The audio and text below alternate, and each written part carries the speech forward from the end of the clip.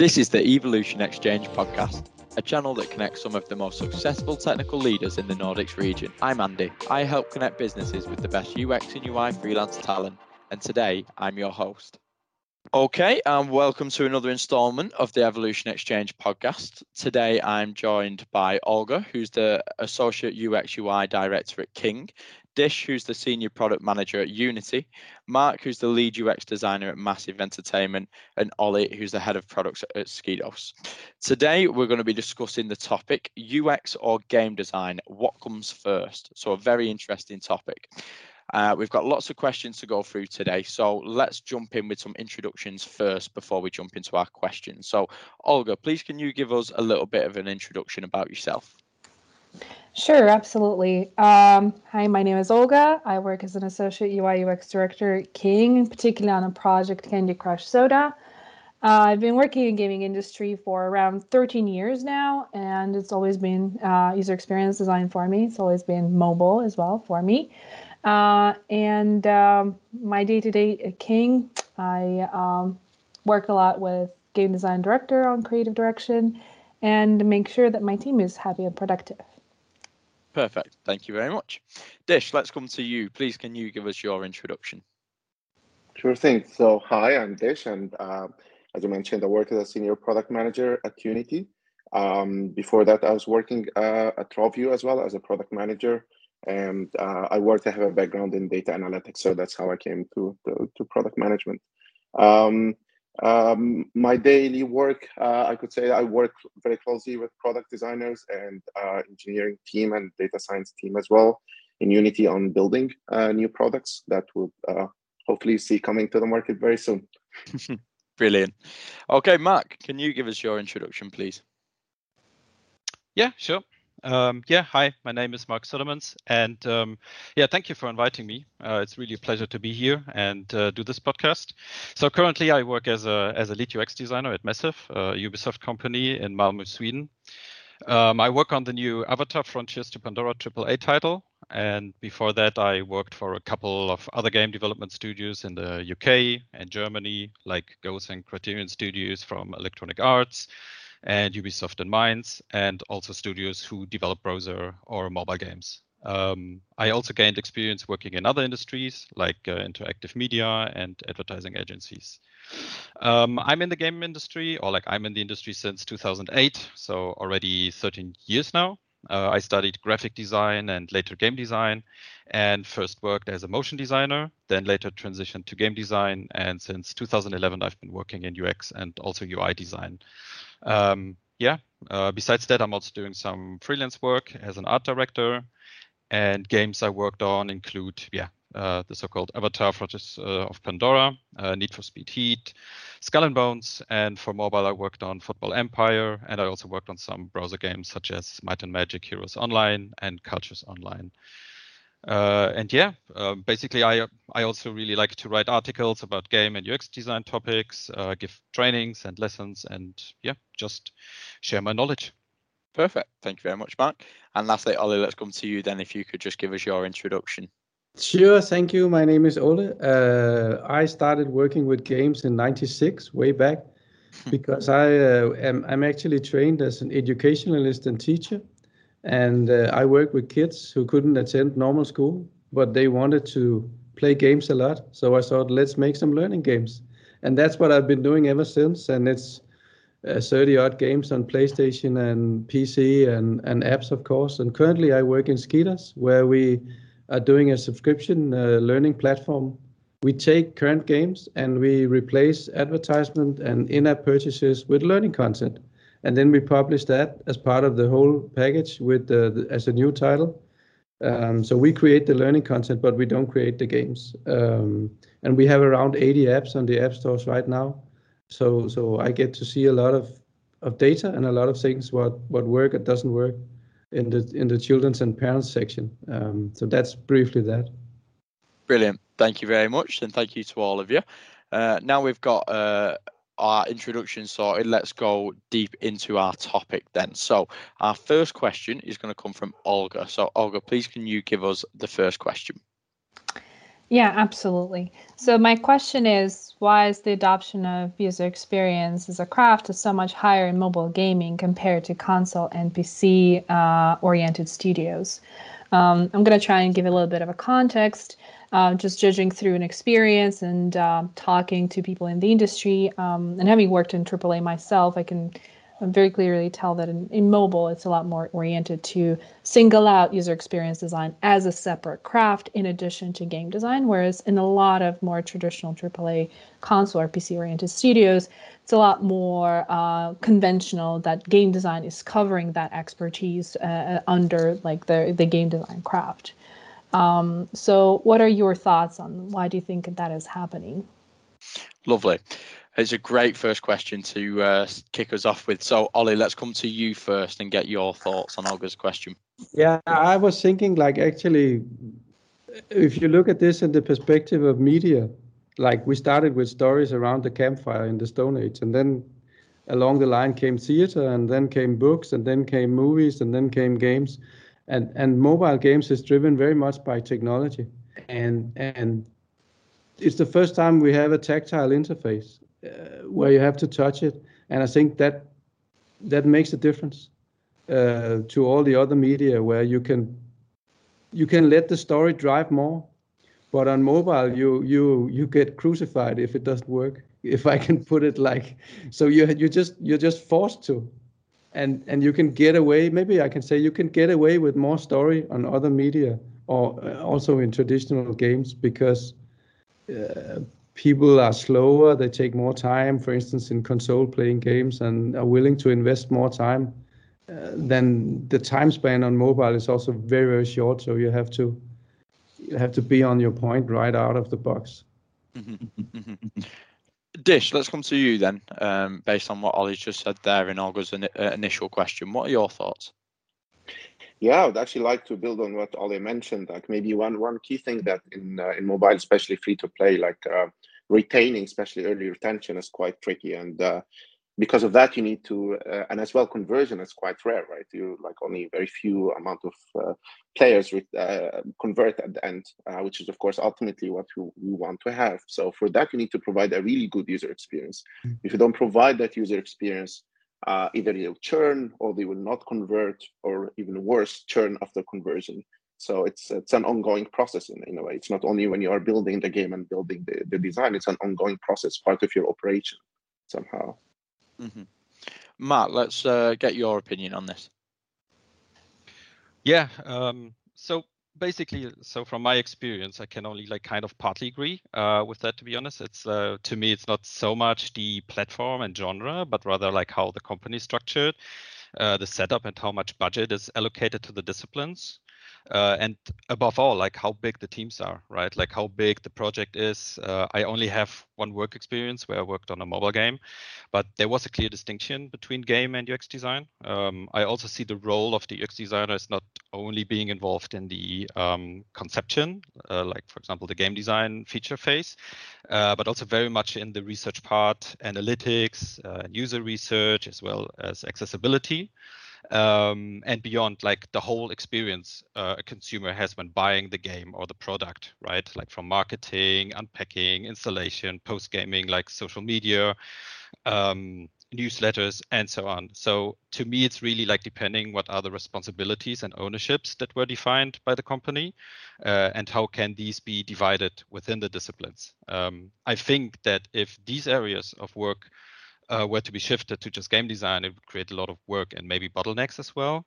So I guess it's a question of how much can and do the company want to invest in the different disciplines, or is it also like bought in via external service providers, right? Like such as accessibility or testing consultants. In general, like to me, kind of the best cases would be if UX design and game design share the methodologies and the knowledge. So game design can already focus on UX, right? Or take it into consideration. And also the other way around, right? Like UX designers can gain more game design knowledge. So best would be to share knowledge in the studio. I think that's there anyway. In the end, game design has to take UX factors into account at an early stage anyway, right? But in general, I think there are like a few really interesting specific areas that are getting more focus in mobile development.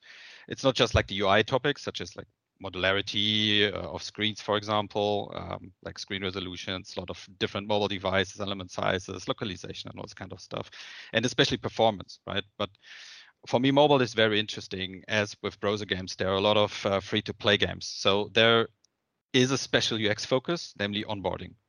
How do I draw players into the game? How do I make the first minutes interesting?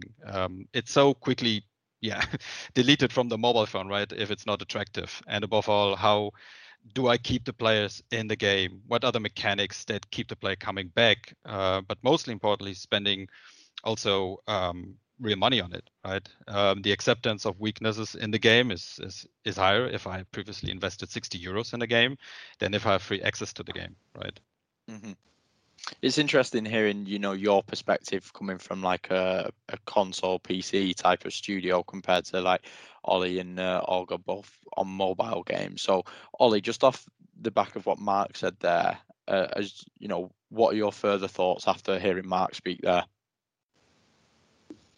Well, I think it's right in many points. I mean, but because we just have to make sure that people stay in the game, and that's pretty tough. But I think that the really important key is when the conversion happens, because that drives a lot of business and a lot of investment. Because if you buy a PlayStation game, you're already converted. So I can give you anything. I mean, you paid the money already.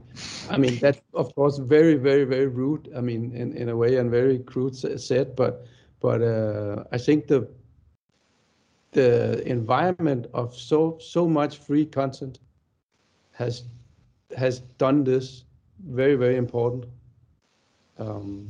Has made it an important issue to use it. But still, the story is very important. We'll get back to that later, maybe also in the later questions. So from the 2 points we've heard there, Olga, Marc and Ollie speaking, do you think it's more of like a retention type of thing then? Like, what are your thoughts after it was your initial, question? What are your thoughts after hearing that?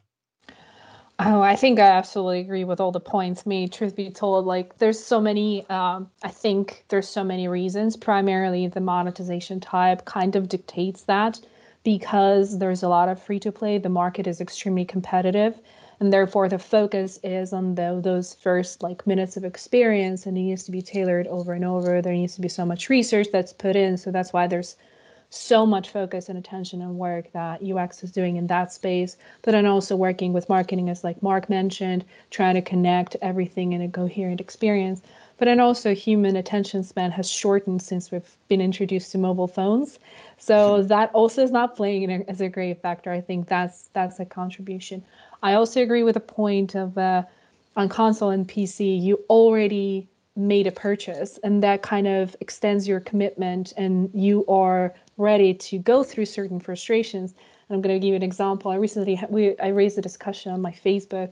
It's like, why all recent game recommendations start with, you have to suffer for like 4-6 hours, but then it's going to be good. So that's how people are now giving me recommendations to play like on console. And that's fine. I think, but it's just an interesting observation that it takes longer for you to convert. And here, I mean, to convert into a loyal player, or like to enjoy the game fully. It just takes you 6 hours on console, whereas on mobile, we're only given sometimes 30 seconds to attract you that much, so you continue the session to at least be 3 minutes. So I think that's also a very important reason. And I want to add on a little bit to that, like my personal thinking as well, is that I think because of the reason that I mentioned just now, that in more traditional approach to gaming development, UX attention focus is more shifted. And I might be wrong, so I want to hear Marc here as well. Maybe it's slightly shifted more towards a collaboration with UI more, right? So it's sitting a little bit there. Could that be also a reason why it's not like crystallizing out as like a very separate craft? Sorry, follow-up question. Yeah, no, it's fine. Before we'll come to Marc, and then Ollie will come to you after, because I know you want to say something. So Marc, let's just hear your point on that then.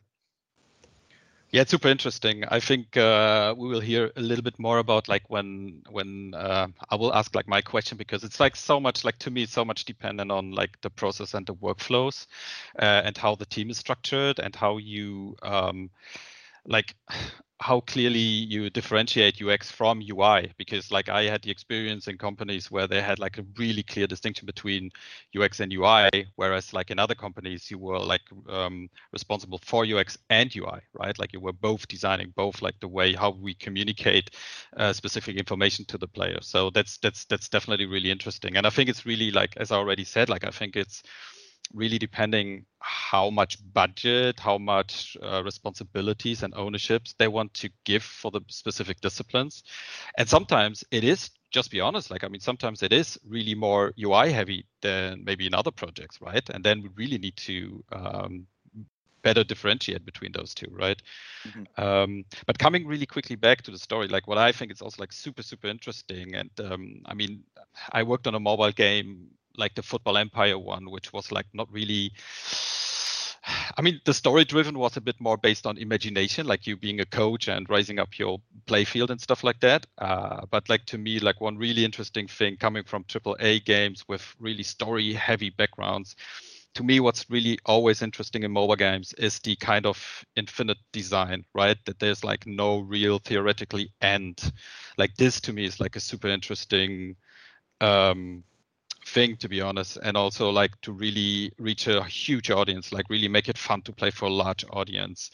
And for the rewards, I mean, yeah, I mean, the good game design loops, like the short-term rewards and the longer-term goals, it's also interesting because I think AAA is also aiming for that, right? With all the DLC stuff, with consumables, with customization. So I wouldn't partly agree to that. I mean, obviously, yeah. I mean, freemium is definitely different, of course. But also we have those topics, for example, here at Ubisoft or Electronic Arts, definitely as well. I mean, this is a huge topic. And we're also really looking into that from a UX perspective. Mm-hmm. Ollie, did you want to just pick up on something before we come to Dish, something that Olga mentioned initially? I mean, if I think this should continue if it's on the same track, because I have maybe another track. So go on then. Dish, we'll come to you first, and then we'll just quickly go to Ollie before we go on to our second question. Okay, I just like going back to the initial question of PC and mobile. Like, I think all our questions anyway are intertwined. But yeah, it's natural to happen like that.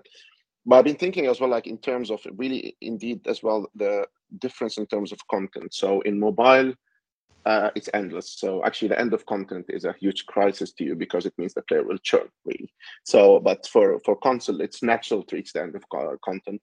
Which means as well, as you add content, you may as well find yourself adding new feature, or you do add new features, whether for the sake of improving the experience, adding meta, which is very common to add more meta to your game, or even to improve the monetization. And by that, you are actually touching the user experience you initially intended to have in your game.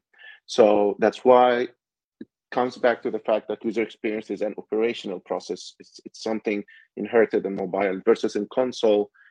It's a bit different. That said, I see as well a trend in console games moving more and more to having more changes and releasing new content or releasing side missions and all of that, and season passes, as we can see. And there's a lot of like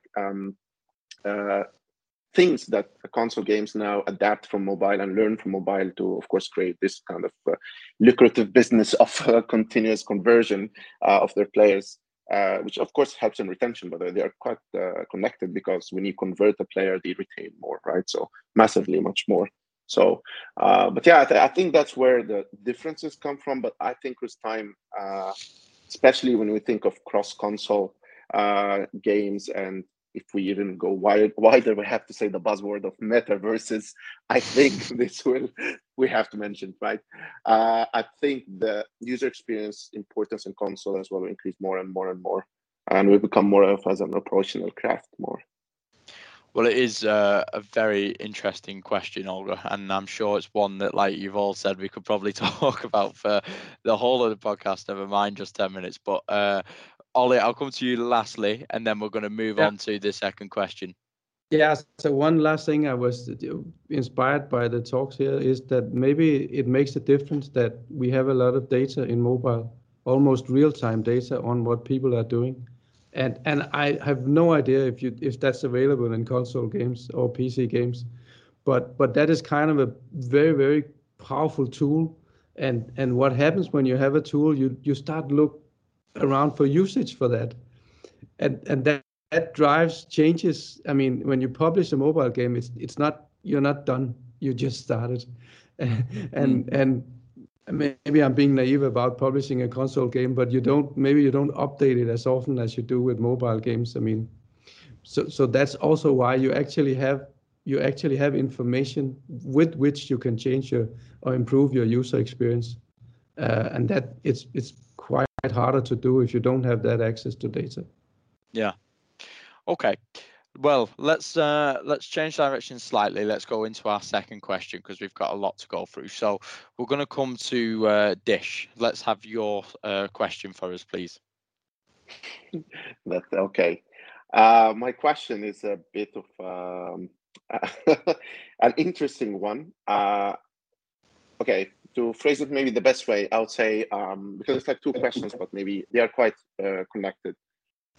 Do you think as now games, especially mobile games, are moving more and more toward personalization? By that, I mean providing a different experience to players, whether by grouping people in leaderboards based on their experience, or even in especially casual games or puzzle games where there isn't much like player versus player experience. So you can actually maintain the fairness by providing different experiences as in difficulty, or having certain safety nets to make sure players don't drop or churn, or as I mentioned, like difficulty curves of the levels, or even providing different levels or even different UI.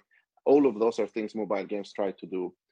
Do you think because of the fact that this is now becoming more and more as a trend, the importance of user experience teams working closely with the game team is becoming more important? Because, which is the second question I hadn't quite much related to that, user experience had been always viewed as this qualitative team that provide qualitative data to the game team. And as Ollie mentioned now, data is immense in mobile, which means you can get a lot of quantitative views about your game and as well the experience of people playing it. So frankly speaking, as well, a lot of game teams are like, okay, we have tons of quantitative, we have some qualitative of like 10,000, 100, even 1,000 players. Who should we care about more? And of course, the caring and decision-making happens more based on the quantitative one. But with the personalization, there's a lot of intent that you cannot measure using quantitative data. So what made the player take this decision? What made them play this game mode more?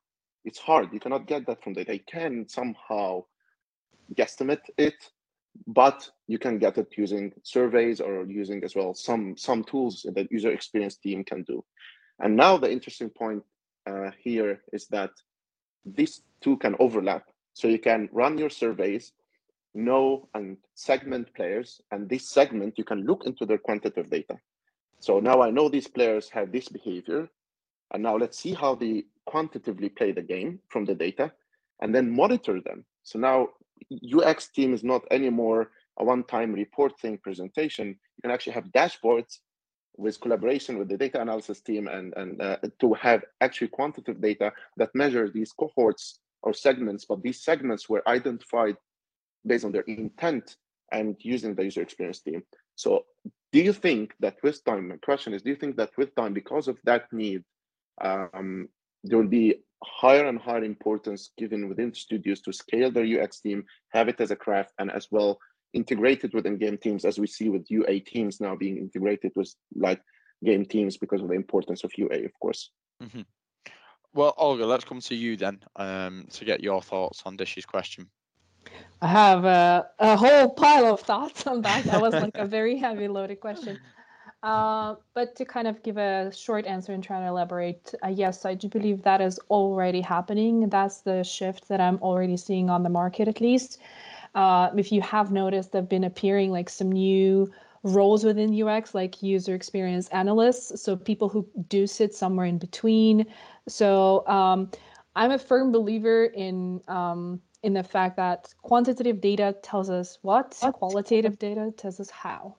So I don't think that they can exist without each other. They need to be tightly collaborating.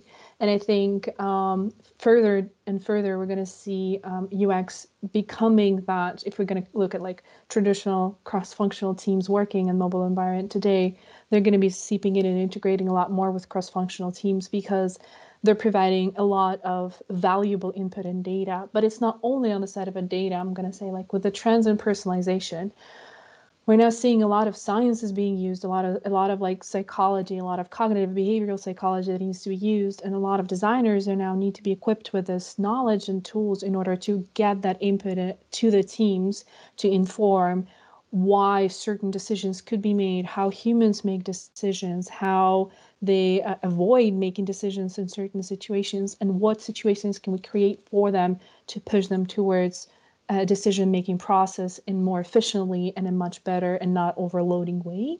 So it's a lot of that input, I think, that is required more and more in mobile today because, again, games grow, there's too much content. We have to operate that. And then because the games are growing now, and you look at like casual market and think, well, it's just like a clicker game.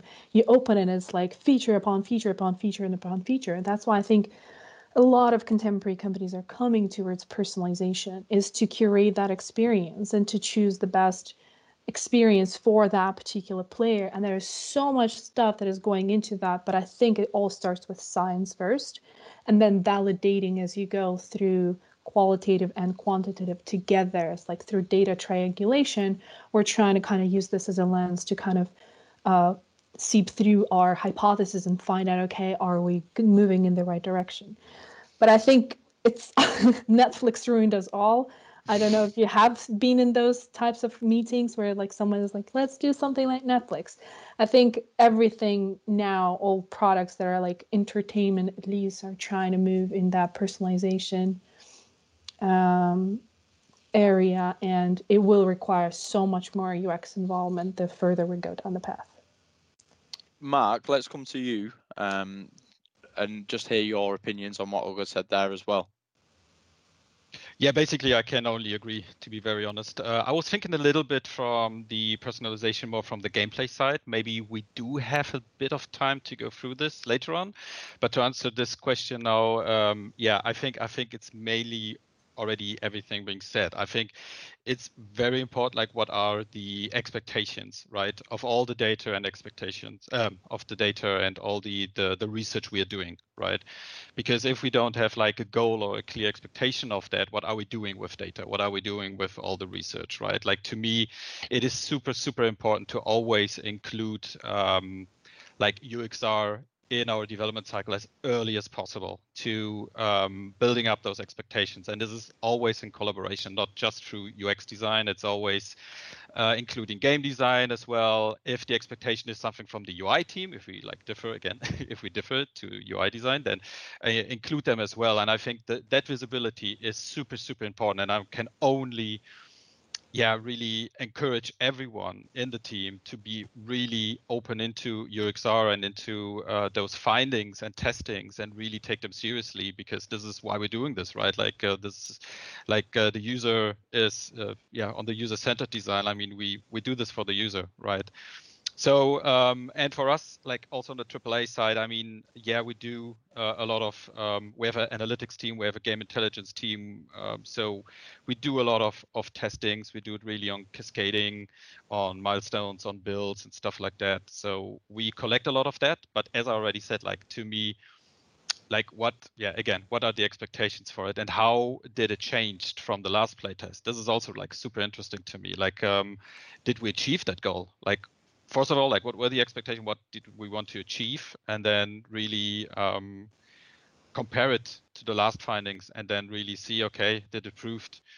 And one thing I think for everyone, like for game design, UX design, but like on everyone on development, which can be like a pro, but can also be a con, is it wasn't never been that visible as now with social media, with all the platforms, with all the forums and all this kind of stuff. We can already dig into that as well and really see what players like have as expectations or have for findings or for what they think about your game. And I really like what you mentioned, Olga, the thing on hypothesis, because this is really something I'm super keen on, to really build up hypothesis, but then also really test it really, really quickly, like a bit more into the lean UX approach, right? Then to really already test it and see if it's proved. So yeah, this would be more like coming from data and analytics. And also before what Ola said, that's like super interesting. I think the data you will receive with mobile is like a really big con, absolutely. But as I said, like with gaming, with AAA title production, we can use the UXR also early on, and we don't have to wait till anything is kind of finished in engine. We should and could already use paper prototypes. We can just have visuals to show this to the audience, to collect feedback. I mean, nothing is stopping us, right? We can have really normal prototypes, click prototypes on paper or whatever, right? We should really test early on. Mm-hmm. Before we move on to the next question, Ollie, let's hear from you and get your final thoughts on Dish's initial question. But I can only agree to what's been said. Yeah, it's already happening, and the question with I love the UX analysts is that's super important position, because I can tell in learning what we try to gauge or measure is the effort the child puts in, the attitude, and the results they're making. And that creates an emotion finally, like you should feel more confident. That's what we want to achieve. But how do you measure confidence? I mean, that is super spooky and scary that we'll be able to do that with data from smartwatches and eye reading and a lot of other devices coming in the next 10 years. There's a lot of ethic dilemmas coming up in this also, but that's what we want. It ends in an emotional state, because we provide an experience that is providing an emotional change or experience that we want to achieve, and that's how can we measure that. But I think a lot of games are doing it already brilliantly. Dish, before we move on to our next question, let's just get, it was obviously your question that was posed, and it's caused a lot of interesting thoughts there. So your final thoughts after hearing from the other guests then. Well, I mean, it's really interesting to hear like how that. I think we all agree on the importance on that. Maybe one reflection on that is how different companies perceive UX team. Because I think some agrees with us, but I guess some don't, or they see partially the value on that. And I think it has to do as well with type of games they build. If, as Olga mentioned, they are trying to focus on the user experience and as well build these kind of games that are focused on certain type of players, then user experience importance grows more and more and more. There's very little space to build a game that will be a blockbuster, really, because of how much it costs to have a game like that and the probability of having a game like that, which means many studios are heading towards having this several games that are tailored for certain type of players, and that means having its personalization as well, and it means having high importance more and more to the user experience. So it'd be interesting to see how that will grow and within different studios. I think every one of these questions we'll have today is one of them ones that could last as a whole podcast themselves, because there's so much to talk about. But we're going to have to move on to our third question, which is going to come from Ollie. So, Ollie, please, can you give us the third question of the day? Yeah, my question or my purpose is to dig a little bit into what you call ugly games, like Minecraft and Roblox. They look ugly, and in the beginning, sorry guys, and in the beginning they treated the users kind of harshly, and you can also see some Nintendo games. You had really like to struggle just to get started, but what they do, they work really well anyway. So in some cases, they trigger the problem-solving mind, or you can call it that, a challenge, and some players really love that. I mean, you can give them anything that is hard, they'll just love it. But these games also provide a social value to players that invest time and effort, So they become valuable to other players by telling them you should do this and this, and this is how you manage this boss, or this is how to do this impossible level. And maybe it's even more true for Nintendo games. But so can a user experience, because I've always like jumped into games and just done the game part and get the story right, then the rest will come. But that's not true anymore. So but can we provide too much, so it becomes like too convenient and we just don't care? I mean, so that's my question. Can we become too good at UX? What's the ultimate goal? Well, Olga, you help answer that then. I dream of that day when the UX is so perfect. I think particularly like with the examples that you gave, it does also cater to a specific type of audience, right? I think unfortunately, the older we get, the less curiosity we have and like the less exploratory mind we have, and people have a lot less patience towards exploring and finding their own way of playing a game. And that's why it's like they do cater to younger audiences where they have a lot more time on their hands, and then they're not afraid of going and like dying over 15 times trying to find out how to interact with one thing, right? I think it's all shaped by target audience, and I think each game will find their own audience. It just depends on like how big or how small that is going to be. I'll then bring an example of Dark Souls, a game that I can't play because you have to die over and over and over and over to try and find the right way. So it doesn't cater to me and I'm not their type of player, and they probably didn't account for my type of a persona when they were designing a game, and that's fine and that's okay, and we should be fine with that. I think we should be striving to design great experiences for specific people. We shouldn't be trying to design great experiences for everyone because they don't exist. I think it's a utopia, is thinking that we can design everything great for everyone. There's always going to be people who have played a better game or prefer a certain type of experience. And I think this is going back to our previous conversation about personalization. I think a lot of contemporary games are trying to move to that place where we're trying to find what's that specific type of experience that this particular type of a player is going to enjoy. So yeah, that's my thoughts on that. Brilliant. No, thank you very much. Marc, let's come to you. Yes, agree. Very short. No, yeah, absolutely. I mean, yeah, again, I can only agree to all that points. I think it's really important to know the audience, right? And I think it's really like stick to your vision. I think the game example, like from the games from Software, are like a really good example for that as well. But I think like maybe coming back a little bit more to the imagination part, right? Like I think the greatest work of video games maybe their potential to nurture our imaginations, right? The interesting question here to me is a bit more whether games that challenge the imagination of players more or less are more successful. There's certainly controversy here, right? Like for example, Wii Sports succeed not only because of its accessible interface, but because it reduced the degree of imagination required to play a video game to the point that actually anyone can play it, right? But the reality of the market for games of all kinds is that more imaginative games do achieve a measure of commercial success, precisely because the more imaginative players spend more time and money playing games than less imaginative players. And the situation is unlikely to change, right? And coming back to Minecraft, or also games that were inspired by that, like Little Big Planet series or Super Mario Maker, like those sandbox games still tend to confine the sensory experience to the creator's vision.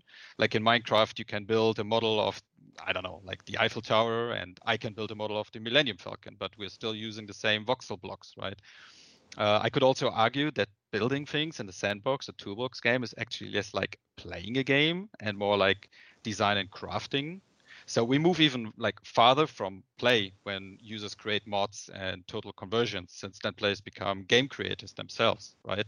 Like see Roblox, for example. I think that's a good example for this as well, even with its controversy. Dish, let's come to you lastly before we move on again. Oh, okay. So I've been trying hard to find a way to disagree, but I do agree. maybe to add on that, I think just as well to reflect on why these games become successful. I think very few of them become successful, and I think it's a wild risk. And I always appreciate gaming companies that build games like that, because I come a little bit from the evil side. Maybe you can think about it this way: so how to make money out of the games, right? And it can be very hard to sell the idea of let's do a game that just focus on that kind of very wild imagination and user experience, because the chance that you fail is high. It's really for a certain niche to players. At the same time, it comes with very high sunk cost effect, or like the fact that once you invest in something and you stick to it as a fan, I will continue playing this game. I haven't, even if I ask you, I have no idea why I'm still continuing, but I just invested so much time already in it. So it's a psychological thing as well that they have, that you really hooked into it. So yeah, I think that maybe the only thing I can add regarding that. No, not at all. It's good to hear your thoughts. So, Ollie, let's just come back to you. Obviously, it was your question, just to, get your opinions on what's been said there. But yeah, I think it's right. I think it's about knowing your audience. I mean, that's really to the point. And I think it caters for different needs, for different peoples. And that's why for some people, being able to add their own imagination and sharing is very, very important. And for other people, the short-term kind of individual experience is what they want at that time. And there's nothing wrong with that. So yeah, thanks for all the ideas, which is really, really interesting.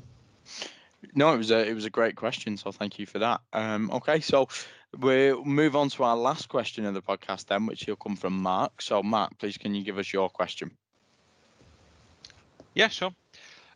This goes back a bit to the discussion we started with, like based on processes and workflows. So this really wraps up this podcast really nicely, I guess. So the question for me is of game design or UX design, which comes first, like conditionally or underlies a process or workflow, right? I would be interested to know how you integrate game design, but especially UX design, into your workflow at your company. Also in terms of how these two departments or disciplines work with each other. General, I ask this because I'm very interested in workflows and processes and how the setup is in other companies regarding the collaboration with gameplay design and UX design. That was a bit the context. Brilliant. Well, let's go to Olga first on this then. Sure, I'll try to quickly describe the process that took us a year and a half to flesh out. So I'll try to be concise. But I'm a firm believer in very tight collaboration between UX and game design. And the reason for it is because UX in gaming in particular kind of appeared from game design. So it's an inevitable part of that whole building experience. And that's why particularly in our company, which had to collaborate from the start, I think it saves a lot of time and effort because both UX designer and game designer collaborate from the conception of the idea. And then as they go, the UX designer is there to help validate the idea from the initial thought to the documentation. And then they work in such a synergy that by the time we get to the ready-made solution, right? They've been in its synergy so much that there's not that many questions that UX could have to game design and vice versa. It's like packaged nicely, and then both were driving that process. And like in the way we map process, it's all parallel. So and like we look at the process in like 3 stages, which I think is like very conventional to these days. Is like there's a problem space, a solution space, or like problem discovery, solution discovery, and delivery. So like the problem discovery and solution discovery is that where game design and UX work in parallel. We do have like stages of how each craft goes through these processes, and they're mapped one-to-one. They're not doing the same things, but they are focusing in the same area, right? So both of them are doing work in parallel, but they have to come back, like converge very, very often and be like in such a great sync. So that's how it works at King. Yeah, very interesting. Dish, let's come to you. Yeah. Like my very short answer would be like that. I'm personally like pro it being a process instead of like conditionally.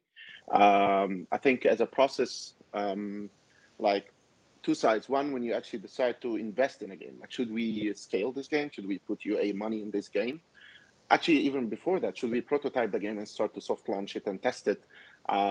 User experience team, I would say, even lead that discussion, like and explore that area and domain and how the game will be like and why. You can even rely on other existing games' data as well, right? So I think that's part of the process. The second is as you build the game and as you develop the game and as you start touching the game and trying to understand your players, what we spoke about already before.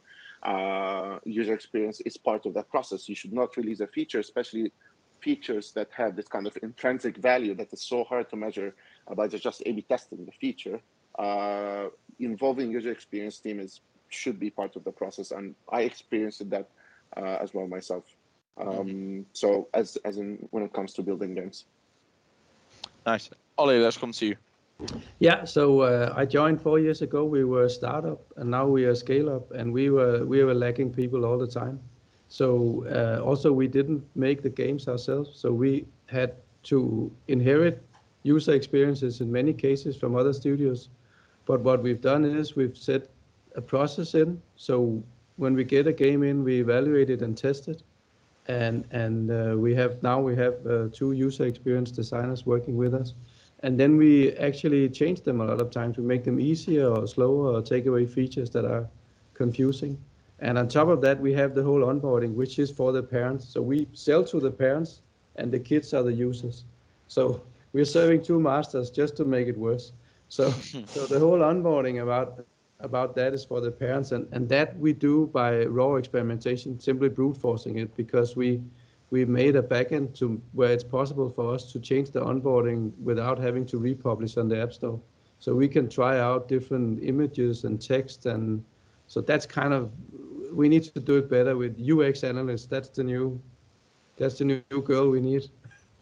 So we're coming to a place where it has defined processes and it's more formal, and it's following just like Olga said, with product discovery and mapping it to, we're using Strategize as a tool where you make your value proposition map and you map it to your customers' jobs to be done and pains and gains, and then we try to map a feature to that.